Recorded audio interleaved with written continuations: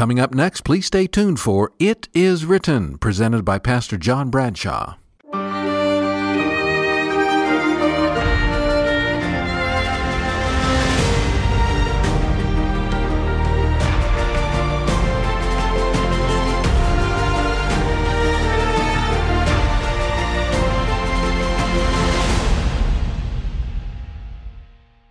This is It Is Written. I'm John Bradshaw. Thanks for joining me today. God managed to make a masterpiece when in the Garden of Eden he got down close to the ground, took some soil, formed it into the shape of a man, and then did something very intimate when he breathed into the nostrils of that as yet inanimate man the breath of life. Adam came to life, and God had produced this beautiful, incredible thing called the human being. And within the head of every last one of us, there's an organ that's vital to our lives and our spiritual lives. God gave every one of us a nerve center. We call it the brain. Here to discuss the brain with me and the role and the way you can experience better brain health is Dr. Neil Nedley, who's the president of Nedley Health Solutions. Dr. Nedley, thanks for joining me today. Thank you. Good to be here. As we talk about the brain, there are certain things that many people are surprised to learn can be done to improve the function of a person's brain. Yes. One of them is nutrition. That's right. How significant is nutrition when it comes to brain function? And the reason I ask this is not merely because I'd like my brain to fire on all cylinders, Yes. but as it does, I can have a better relationship with God. Absolutely. How significant is nutrition to that whole process? It's very significant. I mean, we talk about 10 major factors that affect the brain. Nutrition is one of those 10, and it's certainly probably in rank order, number 2 or 3 out of those 10 as far as level of importance is concerned. When we're talking about nutrition, what you eat. So what you eat affects brain function. Absolutely. Why is that? I know why it affects heart function. You eat a bunch of fat, it ends up clogging up the inside of your arteries, and ultimately there's a heart attack occurs. Yes. What happens with brain function? Well, we also have a circulation to the brain itself. So a lot of the things that adversely affect the heart also adversely affect the brain. But in addition to that, what we eat does get turned into neurotransmitters.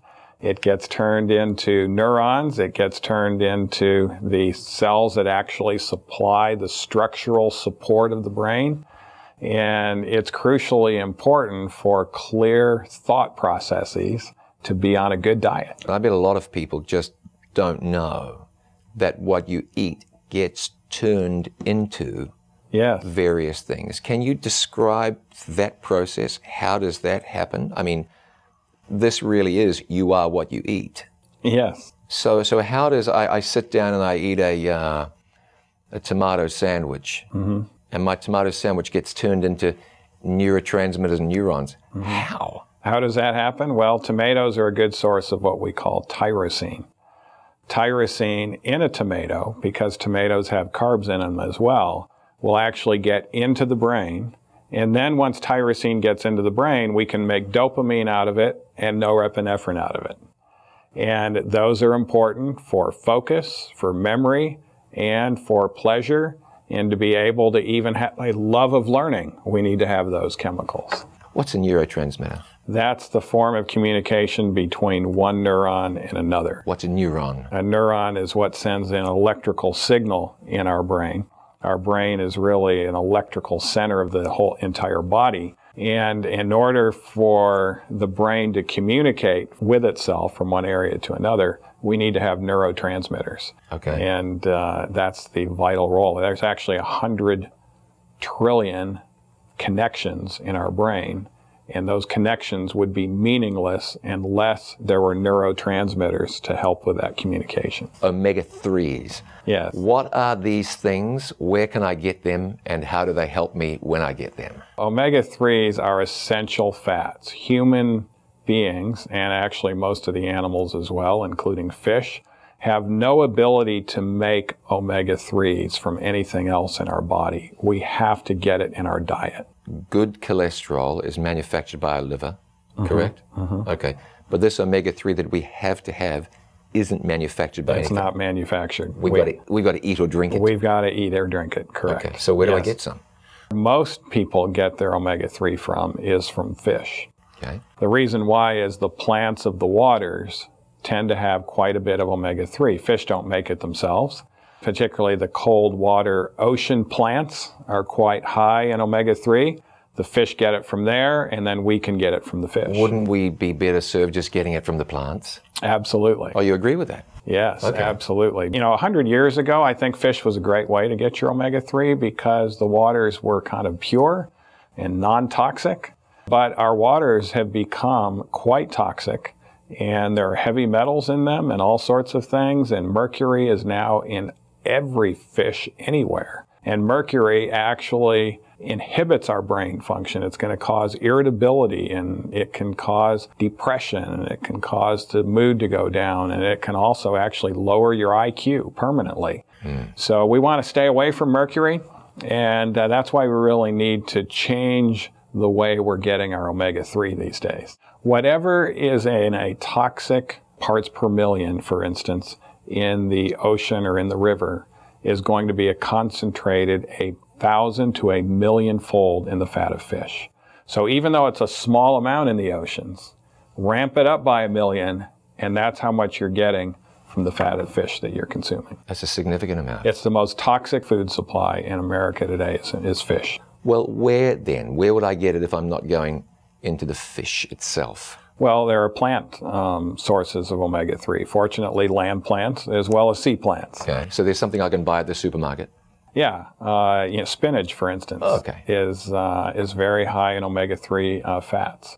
Whole wheat, wheat germ, is a good source of omega-3. Edamame, which is green soybeans. They're good. They're very high in omega-3. I understand walnuts. Walnuts are a good source, and there are two sources that are higher. In fact, these sources are higher than any fish on the planet, and that's chia seeds and flax seeds.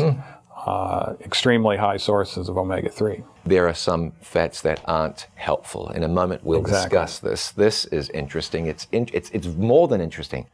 It's vital because what becomes apparent and obvious is that you can eat your way to good brain health. Clearly, then you can eat your way to poor brain health. And if we're going to have a relationship with God that stands the test of time, we want good brain health. We'll be back with more in just a moment.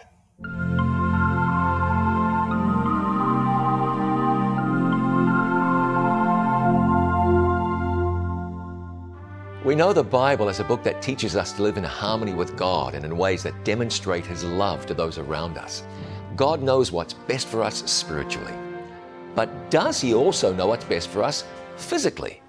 If you'd like to know what the Bible says about how to live the longest, healthiest life possible, let me send you our free booklet, Living Life to the Fullest.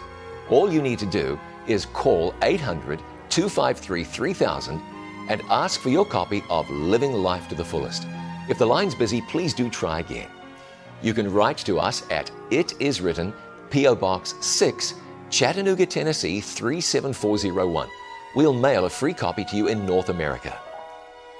Again, that toll-free number is 800-253-3000. You'll find us online at itiswritten.com. This is It Is Written. I'm John Bradshaw, joined today by Dr. Neil Nedley, the president of Nedley Health Solutions. God made us, the Bible says, fearfully and wonderfully, and in all of us He placed a brain. And clearly, we want that brain to be functioning as well as possible if we want to have a great relationship with God. Dr. Nedley, a moment ago, we were talking about a good fat, an essential fat for brain health, omega-3s. But they're bad fats, fats that you want to avoid if you want to have good brain health. Yes, arachidonic acid is one fat that I would avoid. What, pray tell, is arachidonic acid? Arachidonic acid is a 20-carbon molecule that's present in particularly animal fat. It's going to be in flesh foods that actually causes inflammation in the body. As it's metabolized, you will get some very pro-inflammatory molecules coming out of arachidonic acid. And that adversely affects brain health. It adversely affects it to the degree where a recent study out of Phoenix, Arizona, they took people who were, regular American diet carnivores, we might call them omnivores, and they had them stay on their same diet, or they changed them to a plant-based diet with fish only to get the omega-3s, see the EPA and the DHA that's present in fish.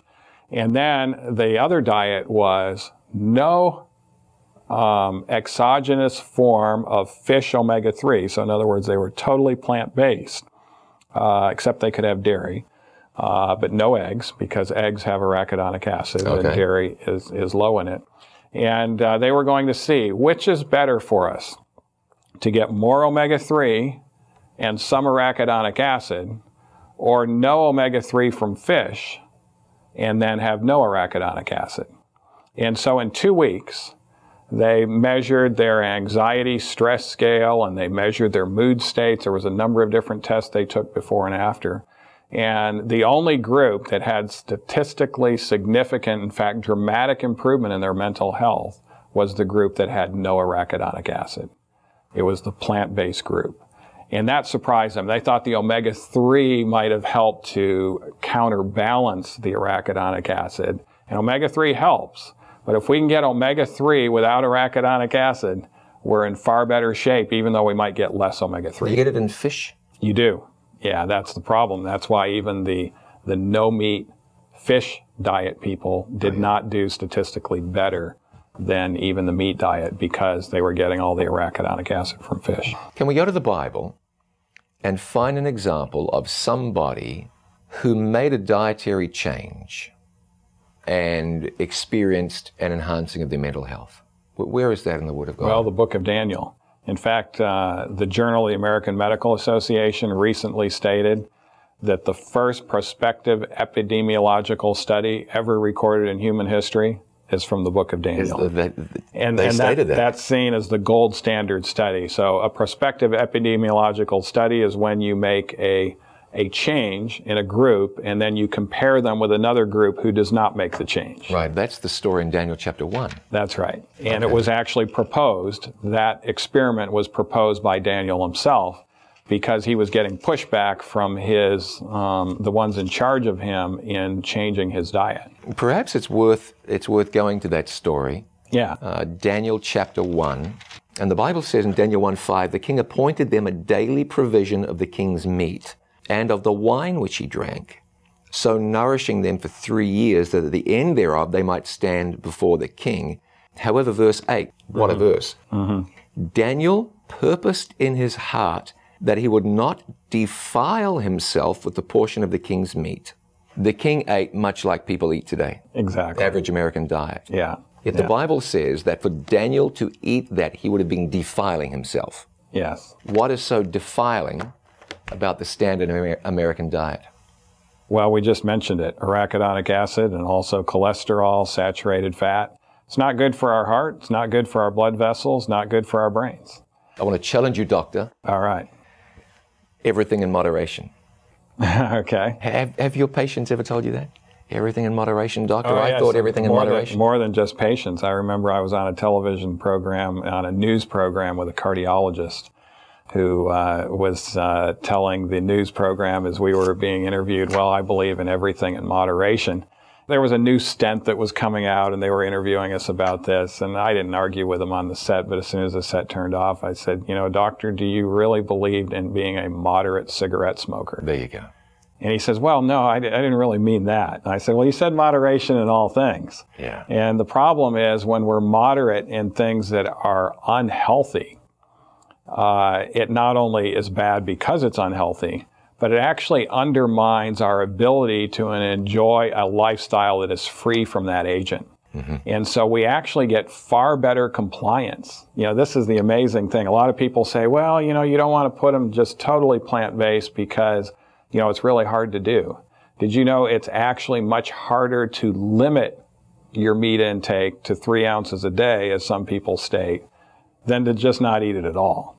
If it is going to be unhealthy for you, just make the choice not to eat it. And what studies show is you have more variety and more taste in your diet, more enjoyment, than if you would just try to limit yourself in portions of food that is not so healthy for you. How is it that you can read the data, and it seems so very clear, and somebody else can read presumably the same data, or perhaps there are other studies, and say, a little really isn't going to hurt you? Can you help me understand that attitude so that we may be able to even combat it somehow?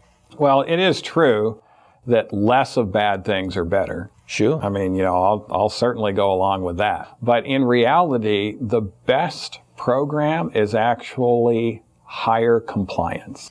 That's what the other group doesn't understand. They think we're going to decrease our compliance if we tell them to give up some thing in their diet that they might have a loving relationship with, and say, well, no, don't do that. We're not going to get as much compliance. Let's allow it for a little bit.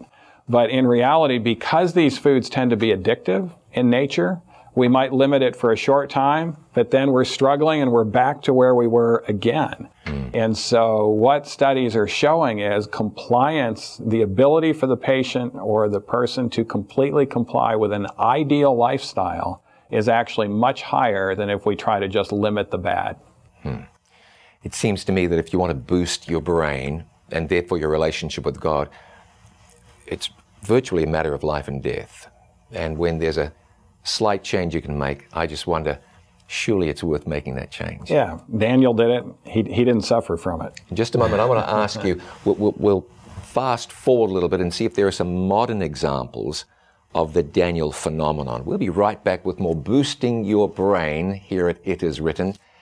Back in just a moment. Every Word is a 1-minute Bible-based daily devotional presented by Pastor John Bradshaw and designed especially for busy people like you. Look for Every Word on selected networks or watch it online every day on our website, itiswritten.com.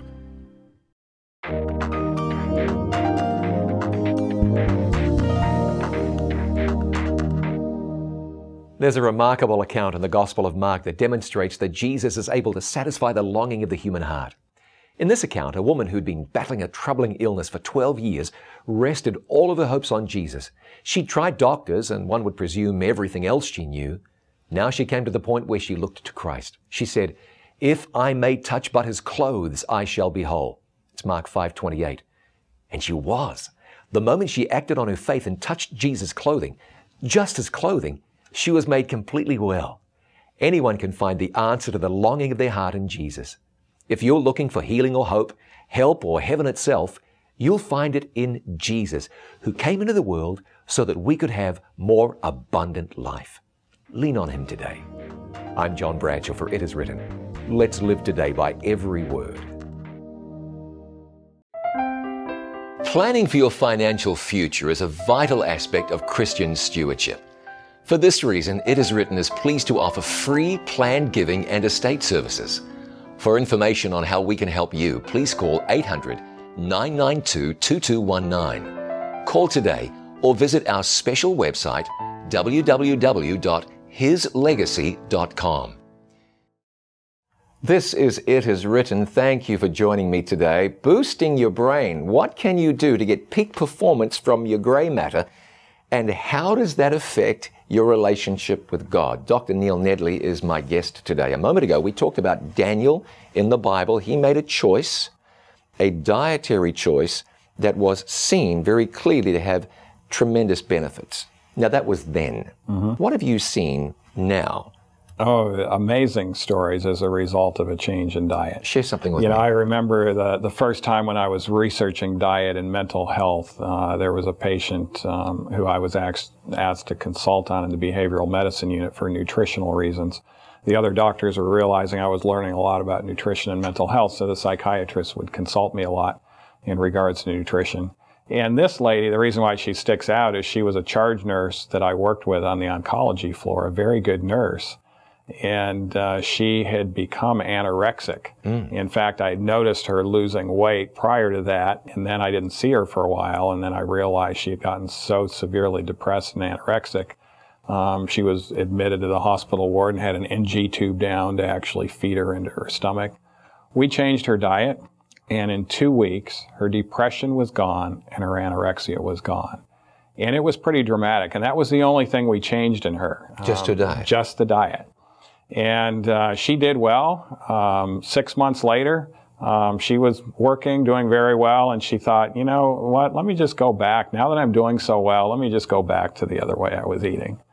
And so she went back, and within 3 weeks, she was severely depressed and anorexic again. Now, at that point, she was educated, so she didn't have to be readmitted to the hospital. She thought, all right, I know what I've done. I changed my diet. I should not have done it. Let's go back onto the diet that Dr. Nedley gave me. And within a couple of weeks, it took 2 weeks again, she was back mentally healthy again. And that was that's when I realized, hey, this is very dramatic stuff. And of course, now we utilize a nutritional approach in virtually all of our patients that have a mental health issue and can see some significant benefit. In fact, even the medical literature is describing it as drug-like benefits without any of the side effects, just by changing the diet. Had a fellow share his story with me recently. He was a great big guy. His diabetes doctor told him he was going to have to go on insulin. He had all kinds of problems. This is really a diabetes story, I suppose. But at the end of the day, he said, no, doctor, let me take another approach. The doctor said, it's your health. He said, give me a month. And he researched, got into a program just like not a program. He implemented lifestyle changes, the same as what you're talking about. And what's significant is he said food started tasting better, lost a lot of weight, no longer diabetic, and he said he'd never been happier. His mental health was the best it had ever been. Yes. Diet and lifestyle change. Interestingly, a diabetic diet normally is the best diet for mental health as well. Interesting. There's reasons for that, yeah. Obesity is a big problem confronting our nation, confronting the Western world. Is there a link between obesity and mental health? There is. There's a link a couple of different ways. One is if you are obese, chances are you have what's called metabolic syndrome. The way of knowing that is check your blood sugar 1 hour after you eat. If it's more than 140, metabolic syndrome. You're going to have fatigue, you're going to be sluggish, your mental acuity is not going to be as sharp. And just getting on a weight loss diet, even though you're not down to ideal weight, but just losing the first 5 pounds of that will actually improve the metabolic syndrome, keep the post-meal blood sugars less than 140, and actually you will have a far better mood. I think that's what was happening with the example that you gave, with the diabetes example. And so reversing that obesity trend can be helpful.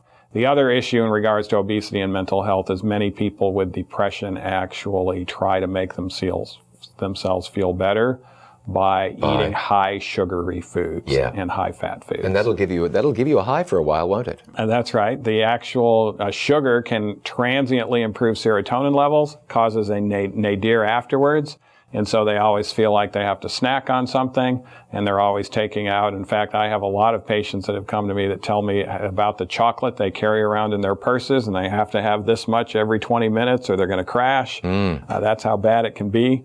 But in reality, that can all be reversed if we take care of the real underlying problems, and then there's not the need for this chocolate and these dopamine rushes by consuming the super sweet foods that our society has to offer. Someone's watching and they're saying, yeah, that's good, but I could never do that. I don't have the willpower. I can't make that change. I'll never eat sea plants because they'll never taste good to my taste buds. I think we might want to come to the conclusion of this by pointing people to the fact that there is power in the Word of God. Yes. Yeah. Yes. The God who made you has the power to keep you, to improve you, to change you. There's power in the Word of God, isn't there? Yes, yes. Now unto him, Jude verse 24, who is able to keep you from falling. Yes. How about that person who can't live without chicken nuggets or whatever the case might be? And you've told me there's more cholesterol in chicken than beef. That's right. And that's a shocking statement for some people. Yes. So you can't get by without your fix of whatever it is. Could be beer, could be marijuana, could be chocolate. But listen to this, would you please? There hath no temptation taken you but such as is common to man. But God is faithful, who will not suffer or allow you to be tempted above that you are able, but will with the temptation also make a way to escape, that you may be able to bear it. 1 Corinthians 10:13. There is no challenge, no struggle too big and bad that God can't get you through it. So if you're wanting to boost your brain and fire on all cylinders and get everything working right, and the neurotransmitters and the neurons and these other things working just like they should, you can, because you know who's on your side? God is on your side. And remember what the Bible promises. God's strength is made perfect in weakness.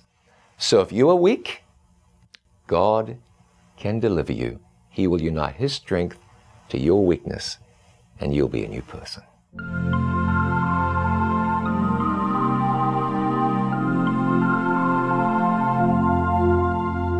We know the Bible as a book that teaches us to live in harmony with God and in ways that demonstrate His love to those around us.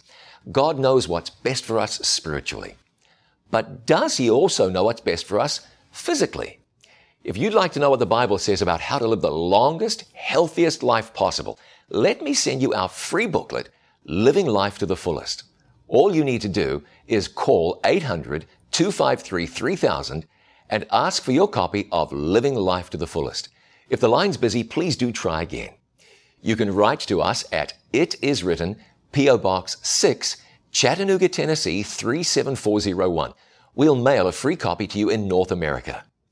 It Is Written is a faith-based ministry, and your support makes it possible for us to share God's good news with the world. Your tax-deductible gift can be sent to It Is Written, P.O. Box 6, Chattanooga, Tennessee 37401, or through our website at itiswritten.com. Thank you for your continued prayerful support. That toll-free number again is 800-253-3000, and our web address is itiswritten.com.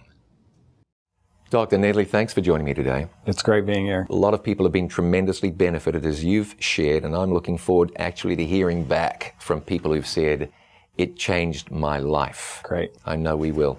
Let's pray together. Pray with us, and we'll thank God for His blessing. Father in heaven, we want to experience the abundant life that Jesus said He came to give us. So give us the grace now to allow You to work in us, to will and to do for Your good pleasure. Let our brains be Yours, live in us, and prepare us for eternity with You. In Jesus' name we pray. Amen.